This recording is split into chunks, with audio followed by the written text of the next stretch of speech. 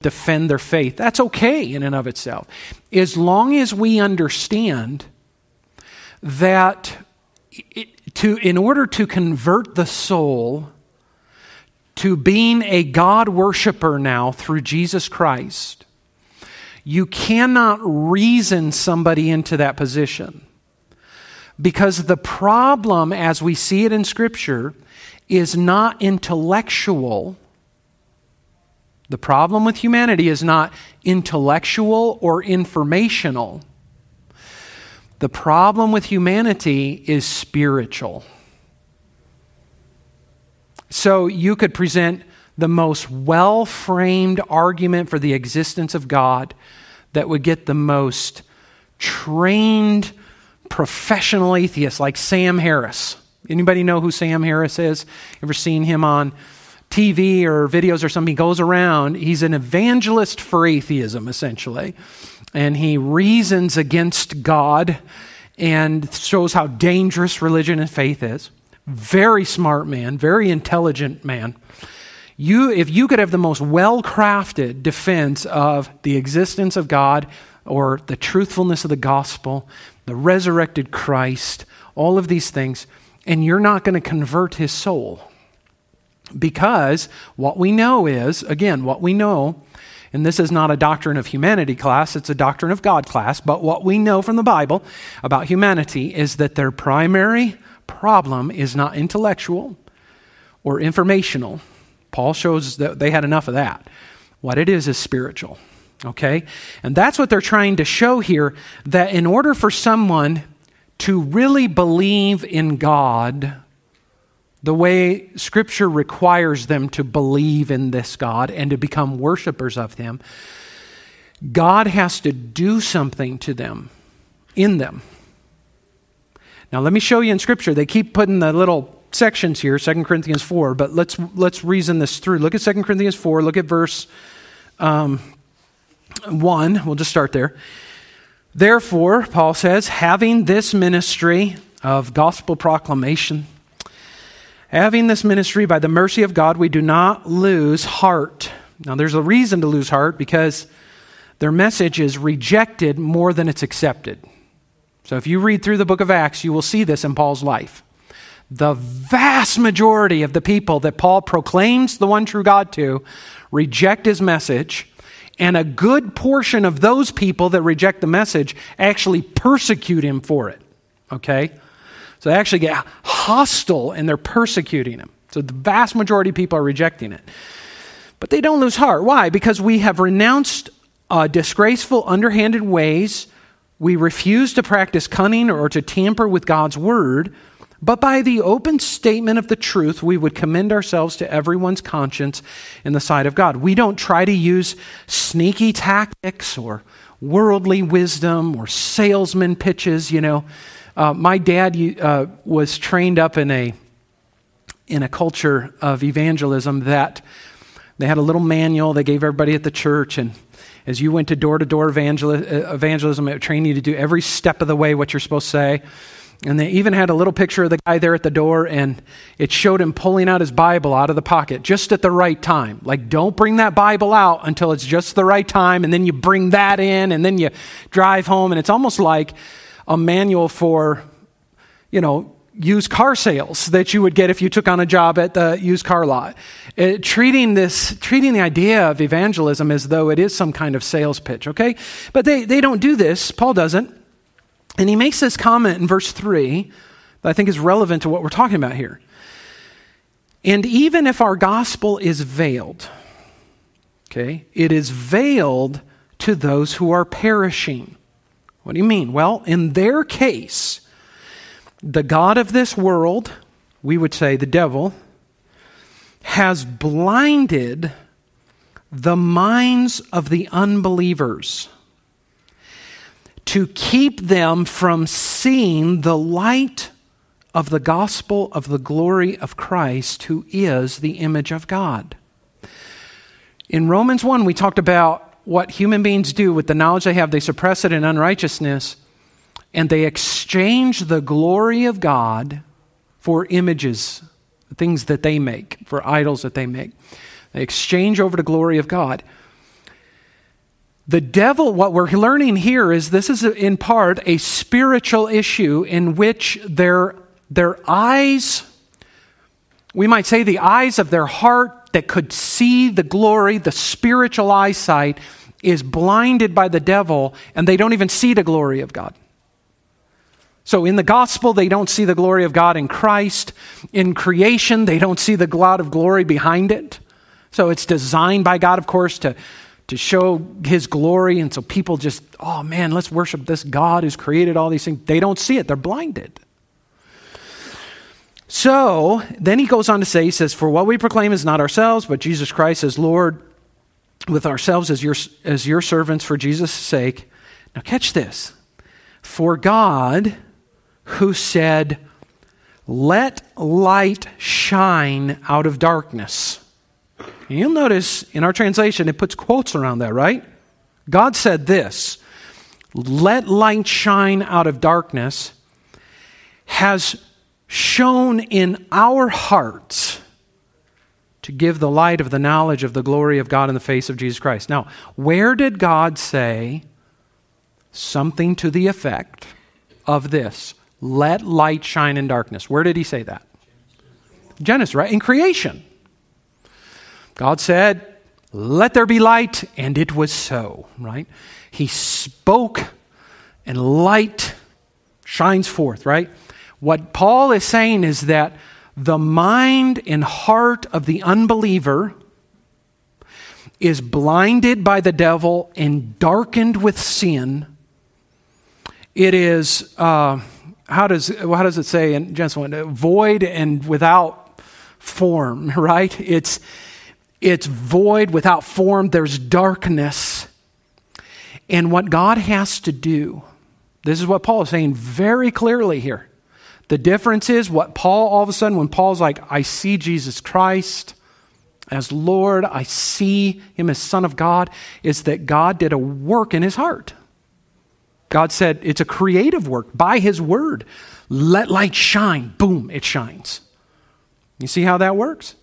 So when we're evangelizing people and we're witnessing to people, it's very important that we have all of this in mind, that this is a person who's blinded, their hearts are darkened, they're in spiritual captivity to Satan, and that nothing you say or the way you say it can change that unless God, by His Spirit, takes what you say in the gospel and accompanies it with His power.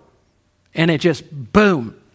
So that the person, and then God says, let there be light. That's like, some of you can remember that time, probably the moment you were saved, and all of a sudden the light went on.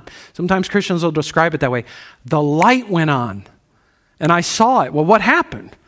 God said, let there be light, and there was light. And then he goes on, but interesting, in verse 7, he says, we have this treasure in jars of clay to show that the surpassing power belongs to God and not to us. Amazingly, anytime there's success in this idea, okay, so you're witnessing to somebody, they believe. And maybe you think back and say, man, I was kind of bumbling through that. I can't believe that anything good came from that. And yet, that's exactly the point. Because then the power for salvation and the power to make non-worshipers of God worshipers of God comes from God and not from us. Because in the end, it's God that gets all the glory, okay? That all makes sense? Okay, so that's where I wanted to begin with what we left off last week. I think that's really important when we're talking about the existence of God, to know that it's great to have information, it's great to be able to dialogue and have argumentation, but in the end we know God has to do something with this person, and that makes us utterly dependent on God. We pray this kind of thing all the time for people, don't we? We're not even conscious of it, but we're like, oh God, please open their eyes so they can see Jesus. God, save them. What are we saying by that? Okay, God, change their hearts.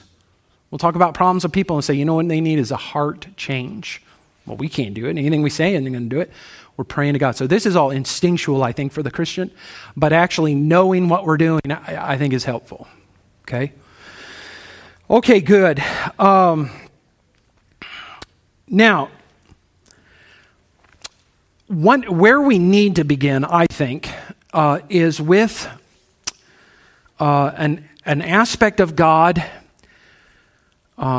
which is called his incomprehensibility. And that's not a word I'm just making up, okay? That's why I put in there, this is a technical theological term about God. So when you study about the doctrine of God, you come across this aspect of the simple fact, in truth, that God is incomprehensible. Or we might say, fully incomprehensible. He is not completely incomprehensible in the sense that we can't know lots and lots and lots about God, and that we can't learn over time more and more and more about God. So there's lots we can know about God, but what we're saying when we say this is that we cannot fully know God, nor can we fully know everything about God, nor can we fully know and comprehend any one thing about God. Okay?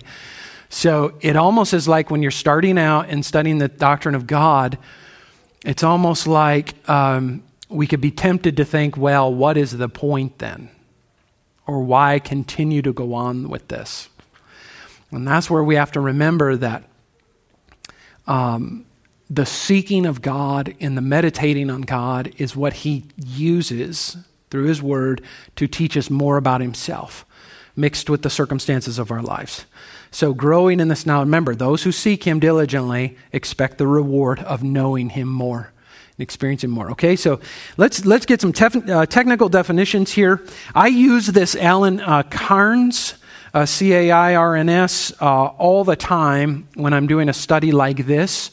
Very concise little dictionary that's out there that just has these kinds of technical theological terms, because I always find myself having to look them back up over time. Some of them, like incomprehensibility, I can get, I'm never going to forget that. But other things that I've looked at in the past, I always go, what was that? So it's very helpful to have some kind of dictionary, some kind of work that just gives brief definitions. Of course, now Google can work almost as well, maybe better, as long as you're getting it from proper sources.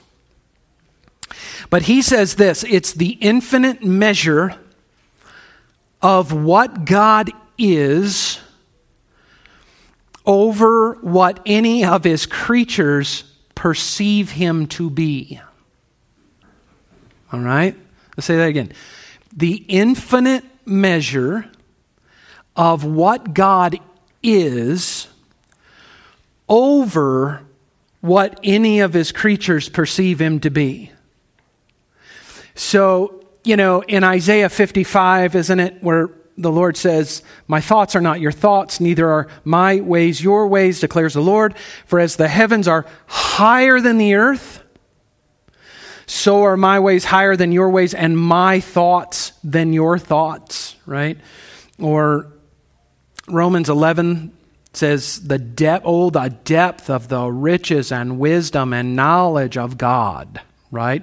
Here he's not going to the heights, he's going to the depths of these things. Oh, the depth of the riches and wisdom and knowledge of God. How unsearchable are your judgments, how inscrutable your ways. It's way beyond my ability to fully comprehend. So we have these areas of God that we'll study. And, the doctrine of God's justice. One day we'll get to that and we'll be talking about the justice of God. And yet, there's a point where it's too high for us and it goes beyond our ability to grasp. Because, and the key word in this definition is that God is infinite. The infinite measure. It's the infinite measure of what God is over what any of his creatures perceive him to be. So it's beyond our ability, or as Paul says in Romans 11, the depths are too far for us to fully explore out the elements of God, because of course he is infinite in his being, without end, immeasurable, right? And we are not that way at all. We are finite, very measurable in our being, and he is. So we're trying to explore something that is infinite and immeasurable, and that makes him incomprehensible. This doctrine must be kept in mind during theological studies. The goal is not to master theology or master God himself.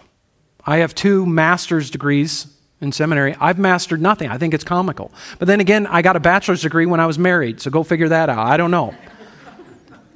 There's nothing here that we can master when we think about God or his ways or his thoughts or his works or any of those other things. All right? We're beginning with this because it becomes very important about what we're going to talk about in a minute in the essence of being of God. Because we're going to be like, huh? And then when we start talking about the persons of God and the one, you're like, huh? Right? But we're understanding that God is beyond what we can fully comprehend and know. This is something, though, I think that is very important to know about God when we begin to study God, so that we're not trying to confine him into some neat little box, right? We're going to try to put him in a neat little box that we've got all tidied away and figured out. And one of the applications of this, friends, is that we have to continue to allow God to show us in the Bible who he is. You can grow in your knowledge of who he is.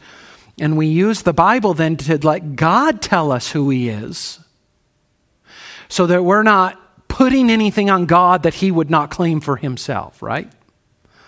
We're understanding that he is incomprehensible. It's a very humbling idea. And it's something that we need to know as we study God. And it's something we need to celebrate about God. For some people, when they think about anything that's incomprehensible, it does have a way of agitating their soul. It agitates them. By that I mean not necessarily make them angry, but they get frustrated. And then they think to themselves, well, what is the point of continuing to study this? If we can't fully comprehend it, does it really matter? And the answer to that, of course, is yes. We'll see why it very much matters in many different ways. So don't use the doctrine of incomprehensibility as a stumbling block. The best plan for this is that when we come across aspects of God's being that we cannot comprehend, the best way to handle this is with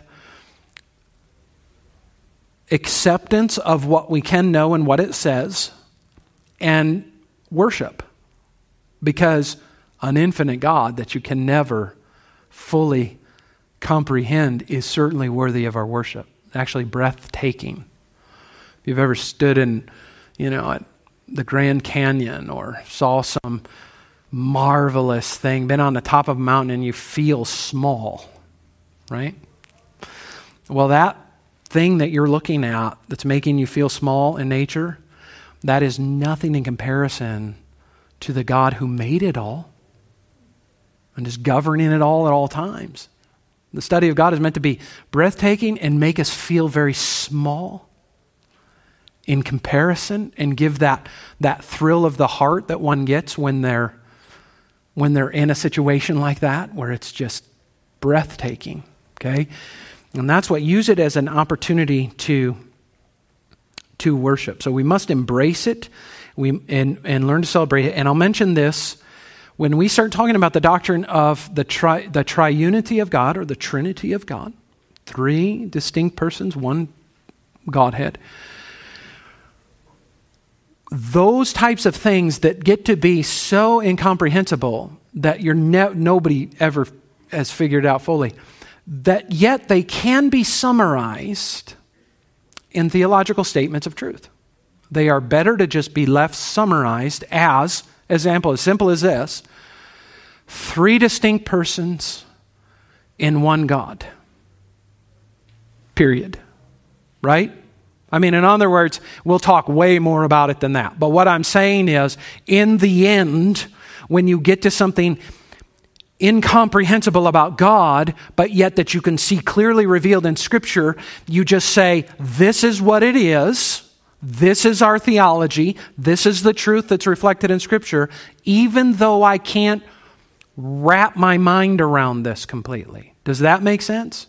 We have to be able to do that and actually get comfortable in that place where we're making statements about God that we don't fully comprehend, and yet we know them to be true, and we know why it's important, so we can just state it and summarize it and leave it at that.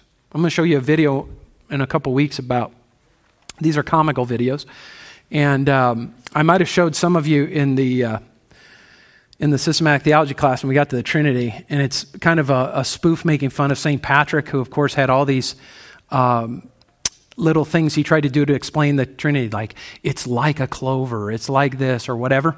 And it's these two guys that are sitting there arguing with him back and forth and said, you just became a heretic in this way, you just became a heretic in this way or whatever.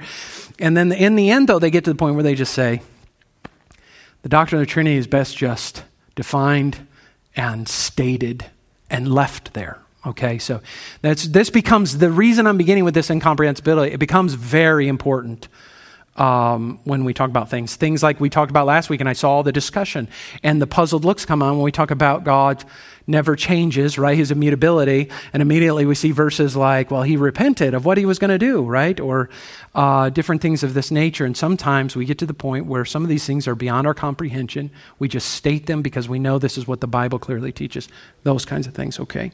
So he's incomprehensible. Something neat to do with this, I'll just say this, God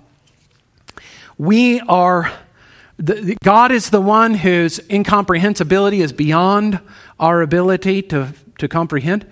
On the other hand, a very comforting springboard off of this is that God knows each one of us exhaustively. So here's this incomprehensible God, and one way you can rest in that is because there's nothing he doesn't know about you. And everything about you, he has explored to the depths of your being. There's nothing. Anybody know the psalm that teaches that? 139, right? Is that what you guys said? Let's look at that for just a minute. I'll just show you a couple verses out of there. As David contemplated, right, so much about God and the incomprehensibility of God, it actually was often turned into devotional thoughts about himself and his relationship to God. So he didn't let this become a stumbling block to his meditations about God. So in Psalm 139, just some of the verses here, he says in verse 1, "O Lord, you have searched me and known me." The idea is known me completely. It's the opposite of what we're saying about God. We can say we're searching you, God, and we know some things about you, and we love what we find, and we want to know more. But we can't know you the way we are known. You know when I sit down and when I rise up. You discern my thoughts from afar. You search out my path and my lying down and are acquainted with all my ways. Even before a word is on my tongue, behold, O Lord, you know it all together. You hem me in behind and before and lay your hand upon me. Such knowledge is too wonderful for me. It is high, I cannot attain it. I remember listening to a sermon on this at a Bible school, and maybe because they knew all the kids there were just rascals and sinning and stuff. But the preacher used this passage as like, he knows everything you're doing, He knows your thoughts right now. And the kids are like, oh boy, or whatever. But that's not the intention of this at all. This is a warm, wonderfully love-based relational knowledge that exhausts itself upon David, and he loves it, right? It's something to enjoy and to rest in. And isn't that true even when you're walking through difficult times? I know when I walk through difficult times, I have trouble sometimes explaining to people what I'm feeling, what I'm experiencing. But it's not the same with God, right? Like he already knows. And he wants us to pour it out to him the best we can. And he's explored that thought. He's discerned it from afar. His love for us is complete. His knowledge of us is complete, right? So I think this can be very helpful doctrine to think about. Okay, anything on any of this so far? We've got 10 minutes or so before we break out for questions completely, but on this incomprehensibility, because I think that's about it. Oh, no, one more thing I'll say here.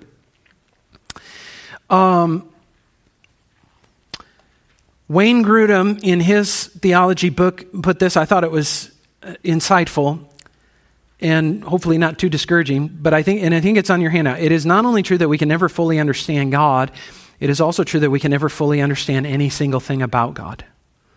His greatness, His understanding, His knowledge, His riches, wisdom, judgment, and ways are all beyond our ability to understand. Now catch this, fully.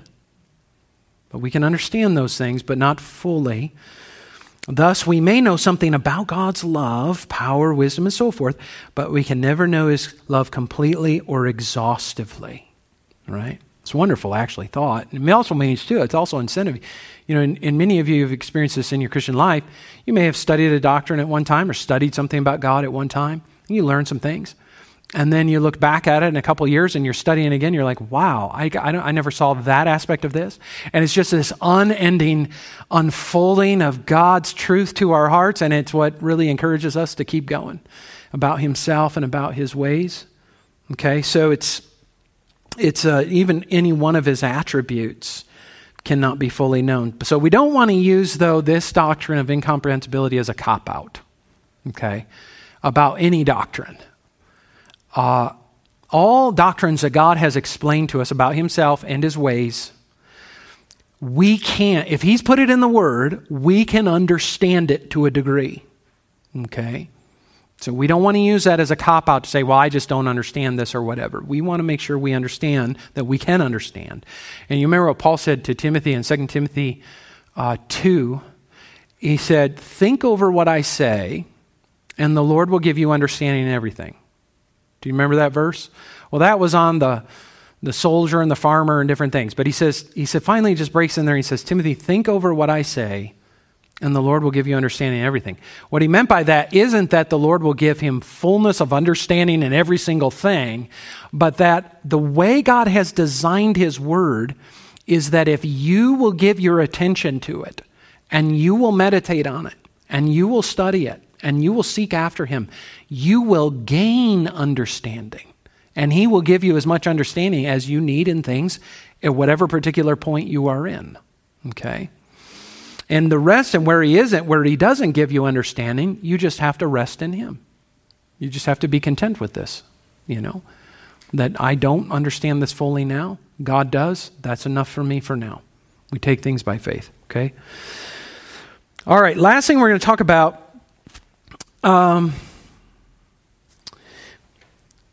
is we're just going to be able to dip into this for the last few minutes here, okay? It's the essence of God, God's essence. In that handout, you can see that there are 4 really synonymous terms when we talk about God's essence. And again, these are technical theological terms, okay? And we'll just start to break this open here for a few minutes. Essence is also substance or being or nature. Look at the first definition here. The being of God, or we could put there again, the essence of God or the substance of God or the nature of God is His whatness. You see that? It's His whatness. It answers the question, what, and this question at first might take you by surprise and actually you might like it, okay, but it answers the question, what is God? Okay? Now, we know God is a personal being, so perhaps a better question it could be, in some ways, who is God? But when we're talking about the essence or being of God, we're talking about what makes God God. What differentiates God from everything else? Why is God not us? Right? What are those characteristics that make God God, His being? That's a participle, it's a verb. The being of God. Now, this may sound like out here for a second, but think about this. Everything that is a thing, it has an essence, a being, that you would use words to describe it. So you might, if we had a dog run down the aisle, everyone in here would know that's a dog. Well, how do you know? Well, look at its essence, its being, its substance. It's got the 4 legs with paws and probably a tail, and it's barking and doing all these different things that make it a dog, that's clearly distinguishing it from, let's say, a bird flew in the room. Nobody's going to go, look at the dog flying around. It's got its own unique, right, characteristics, attributes, being to it, essence, substance. So what is God? That's what we're answering here when we talk about his being or nature. So in this quotation that comes from Matthew Barrett, he says, the being of God, his whatness. God's essence is not one thing and his existence and attributes another thing. They are one and the same. God is one essence, 3 persons. Each person is a subsistence, stay with me now, or subsisting relation of the one simple divine essence. Notice that statement, one simple divine essence. Things we can't not get into today, but you will begin to be able to think about these things and what they're saying. Trust me, okay? If we give ourselves to this, when he's saying one simple divine essence, you'll eventually know with saturation what we're talking about here, because these are things we're going to reiterate over and over again, okay? If the persons are one in essence, they are one in will, glory, power, and authority as well. Other terms for essence, substance, being, or nature, okay? Now, look at this other definition by Alan Cairns here again.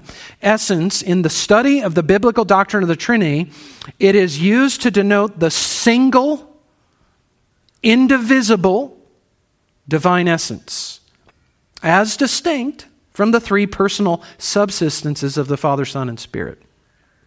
And then I put on here this idea of subsistence, a technical word that indicates a personal mode of existence of the divine substance.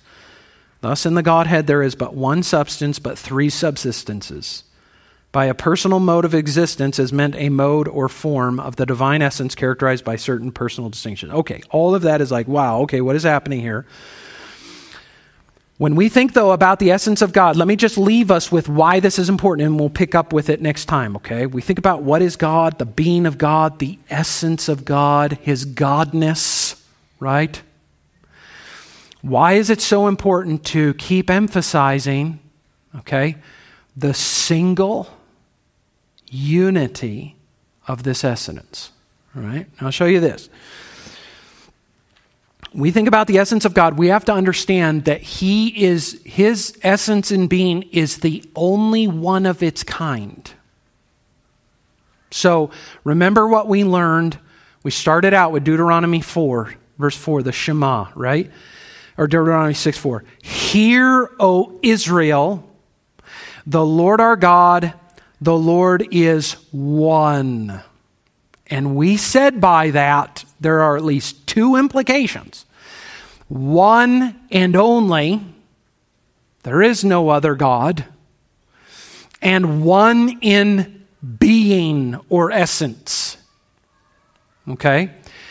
So the idea of there being one divine essence becomes so important because Christian theology teaches us that there are 3 subsistences within the one essence. There are 3 persons within the one divine essence. But what we must hold is that all 3 of those subsistences have in the entirety and fullness the one divine essence. Okay? All right. Otherwise, what we have is, how many divine beings are there? 1. How many divine essences are there? 1, right? Remember, essence, being, those are the same, right? I'm just using the same terminology. There's only 1. So if the Father had an essence, a divine essence, and the Son had a divine essence that wasn't the same as the Father's, and the Spirit had a divine essence that wasn't the same as the Father and Son's, then how many divine essences would you really have? 3, which means you would have 3 gods. which means the Muslims who attack us would be right. You are polytheists, as opposed to them. They're monotheists, all right? So we have to understand that this idea of God's being in nature, in essence, is undivided and fully in the three persons, so that they each possess in fullness the divine essence or being. Okay? I'm going to leave us with this, and we're going to pick up with this. Then we can start talking about some questions maybe or something. But you see those two weird words I have in your handout? Homoousia and homoiousia. Anybody notice a difference in those two words? There's only one little difference in those two words. Anybody get? There's an I in the second one. Well, this is a Greek word, so it's the iota, which looks the same as a lowercase I in English. That one little letter created a whole lot of controversy that we'll talk about coming up in the church in the 4th century. Because what people started saying is that, yes, there is the essence or the being. That word ousia now is the word being. That's the Greek word for being. Okay, ousia. Homoousia, same. So homo means same being. And they said the Son is the same being or essence as the Father, which means the Son is God in his fullness. Okay, and then of course they make their way to the Spirit, and they'll say the same thing eventually, Spirit. But the controversy erupted over the Son. And then there were others, like Arius, who said, no, the Son is of a different ousia than the Father. He is the first and best created being there is of God. And we have Arianism's roots even right now into the present day. Go talk to a Jehovah's Witness or a Mormon. Okay? It's not the same. Jehovah's Witness Bible, as a matter of fact, the New World Translation, John 1:1. In the beginning was God. No, in the beginning was the Word, and the Word was with God, and the Word was a God. You see.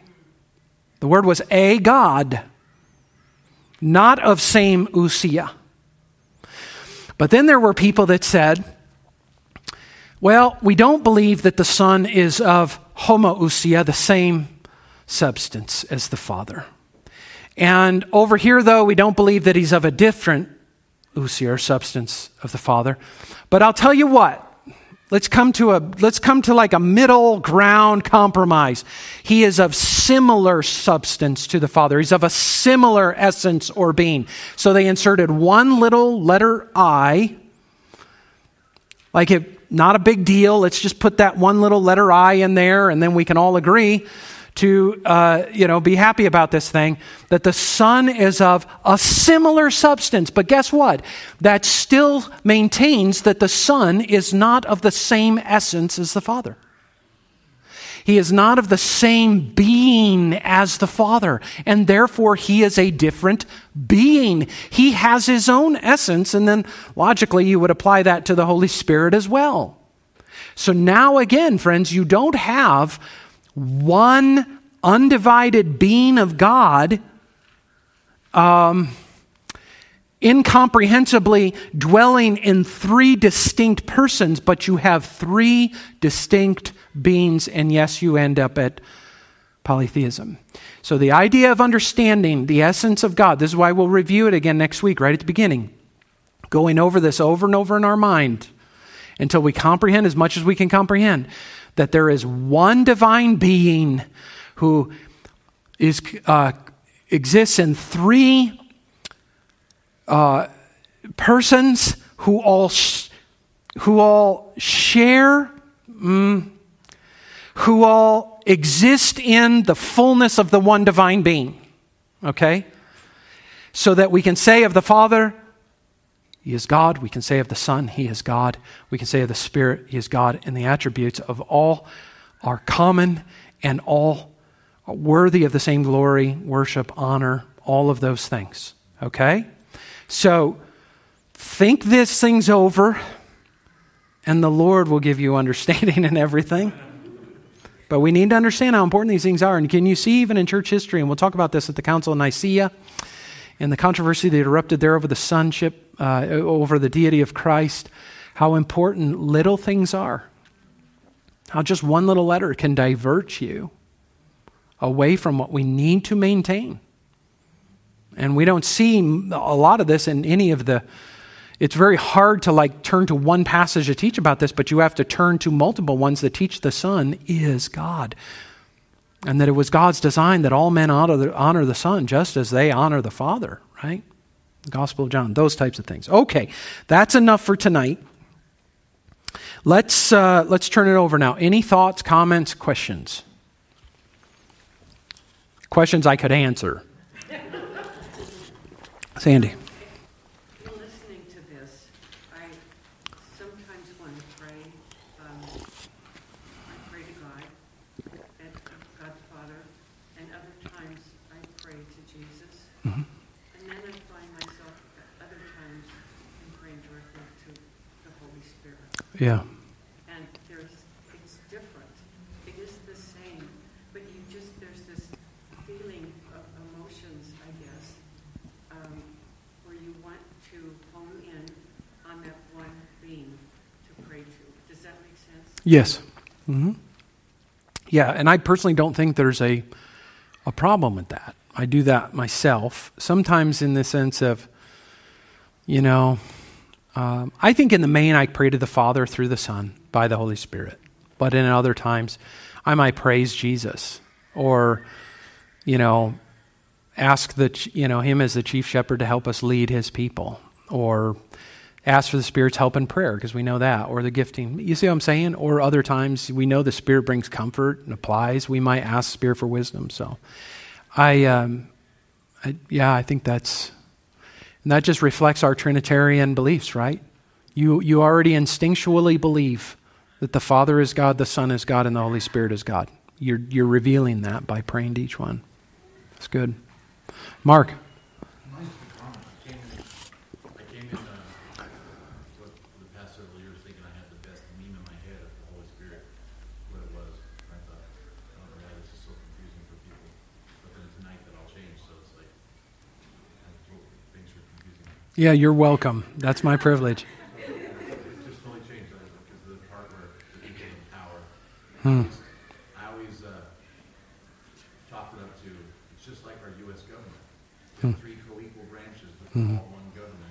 That was my mindset, but they don't work in unison. They don't have the same will. So it's not even close. Yes, right. And that's what we'll talk about next week, the simplicity of God, which doesn't mean God is a simpleton or the way we use it. It means he's undivided in his essence and attributes, which means it isn't as though God is made up of Father, Son, and Spirit, and you put those three things together and now you have God. This is why when we read in this essence, these are things that you'll get more familiar with terminology, but it's undivided essence. It can't be divided. Okay? In our minds, immediately, we start talking about the begottenness of the Son.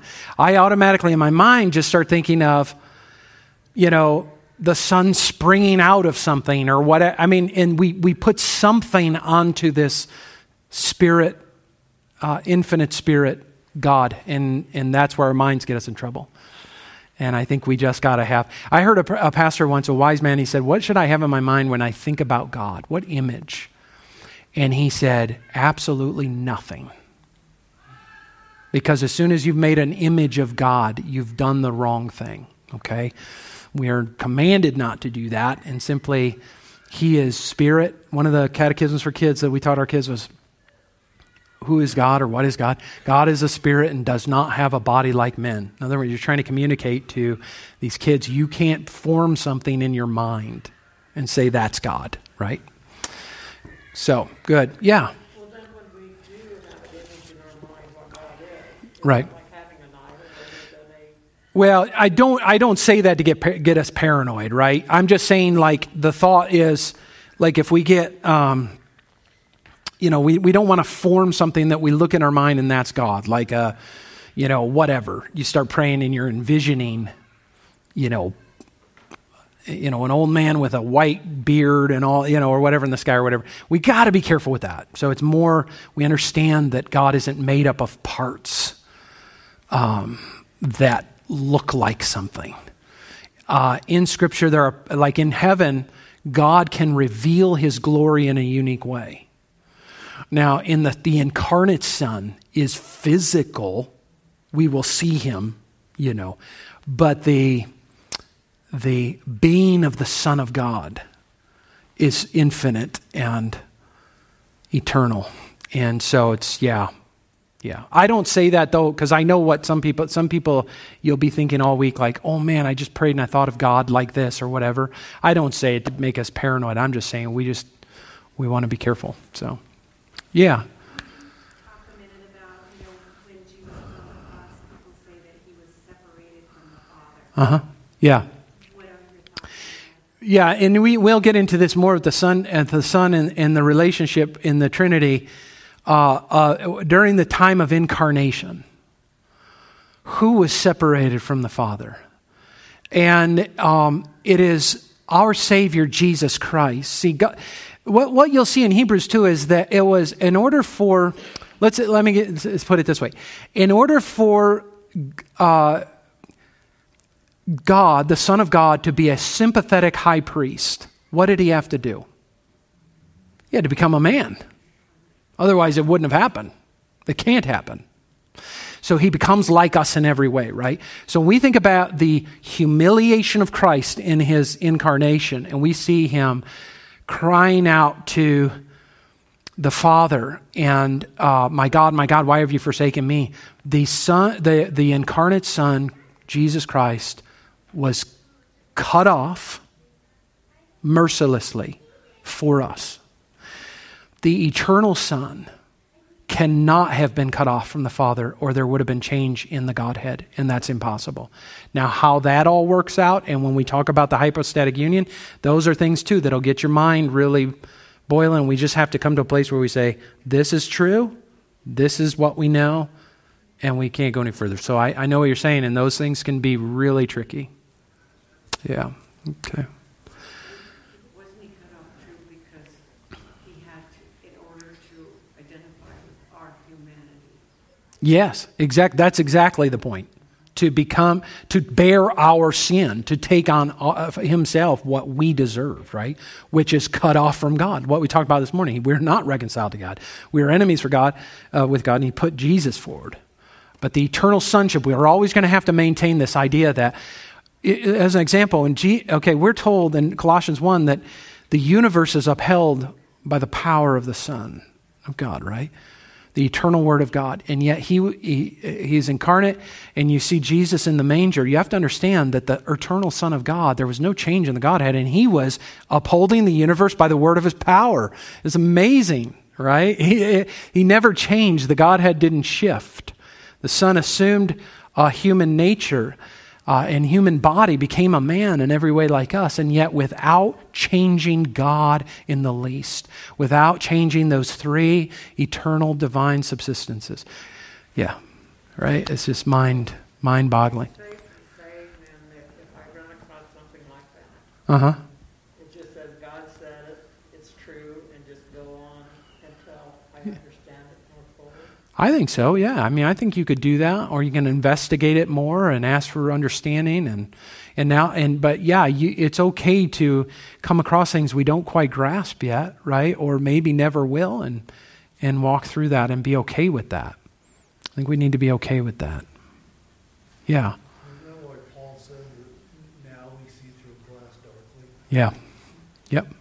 Yes, exactly. Yep. I saw one more hand. We'll take one more. I was just going to say that I'm okay with not knowing everything. Mm-hmm.